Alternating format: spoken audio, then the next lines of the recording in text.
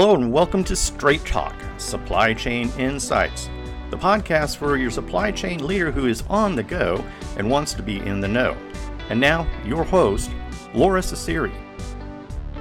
Hi, this is Laura Ciceri. Welcome to Straight Talk with Supply Chain Insights. This is the podcast where we cover what's happening in the supply chain space, direct, hard-hitting advice for the supply chain leader. Today I wrote about vaccine to vaccination for the COVID-19 response. Great headline news last week as we look at the COVID-19 situation, which we all know that COVID-19 and the pandemic has wreaked havoc on supply chains, and that we're sitting at home on Zoom meetings and we'd like to be back in the offices and we want business as normal, but we can't really have business as normal until we get the pandemic under control. Well, headline news, Biden formed the task force of distinguished scientists to go after really coronavirus strategy. In parallel, Pfizer announced that its vaccine is 90% effective and it's moving forward to the next step. So the article I wrote is that a vaccine to vaccination requires supply chain innovation. That it's not good enough to just have a vaccine in a box. We need a shot in the arm. And so as we think about what needs to happen for COVID-19 vaccinations, we've got a lot to think about because the vaccine has to be shipped at minus 90 degrees Fahrenheit. So think about, South Arctic temperatures, and it's got a 10-day shelf life, right? So that's the shelf life of a bread supply chain. And usually a supply chain takes a day to ship, and it needs serialization, and it needs tracking, and it needs the ability to track multi-doses. So it's not one dose, it's two doses, and the dosages look like they have to come from the same supplier, and they have to be administered, very tightly against a window of the dosage schedule. So we need to track who gets what doses and the efficacy. And the 10-day shelf life plus the minus 90 degree Fahrenheit conditions really means that we need to think hard about packaging. So as we think about, the design of the package, it has to be suitable to keep the item cold because the life cycle, which we think is 10 days at minus 90, is strongly affected by combination of time and temperature. So all of that has to be tracked.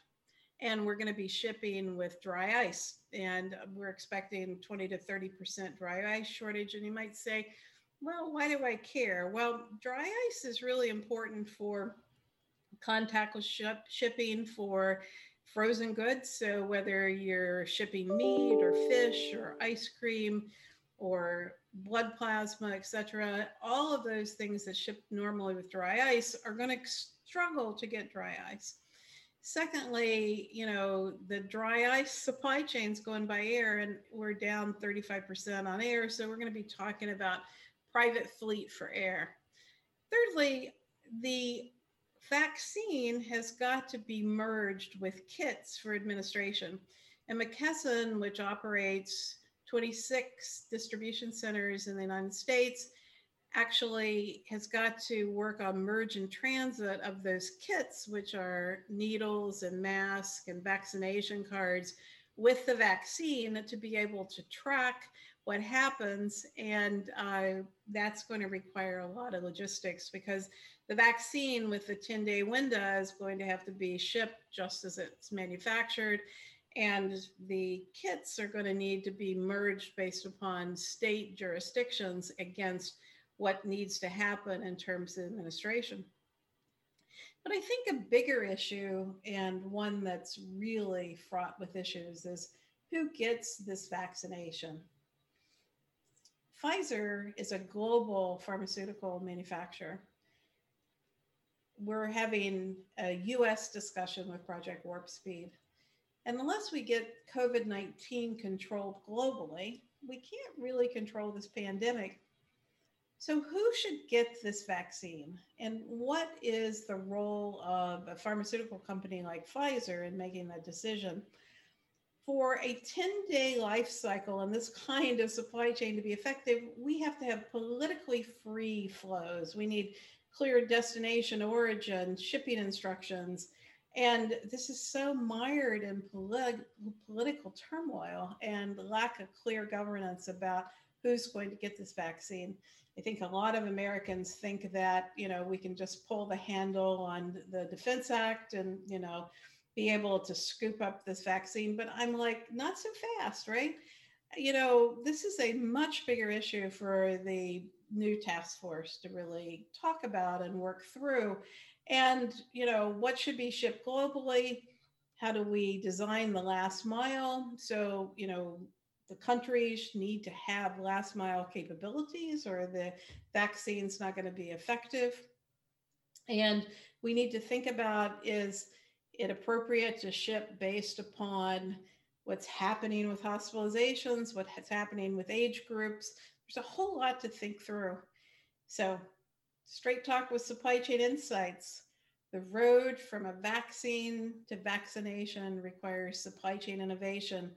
This COVID-19 release of the vaccine is unlike any other supply chain that we've put forward. And I know there are lots of supply chain leaders that are ready for the challenge. I just hope we recognize what those issues are so that we can fall forward and get this right versus what happened with the management of PPE at the first of the pandemic, where we didn't set the right balls in motions and we let the states struggle and compete against themselves, and we struggled on inbound logistics. Let's learn from the past. Supply chain leaders, it takes a village. COVID-19, vaccine to vaccination, supply chain innovation. Until next time, this is Laura.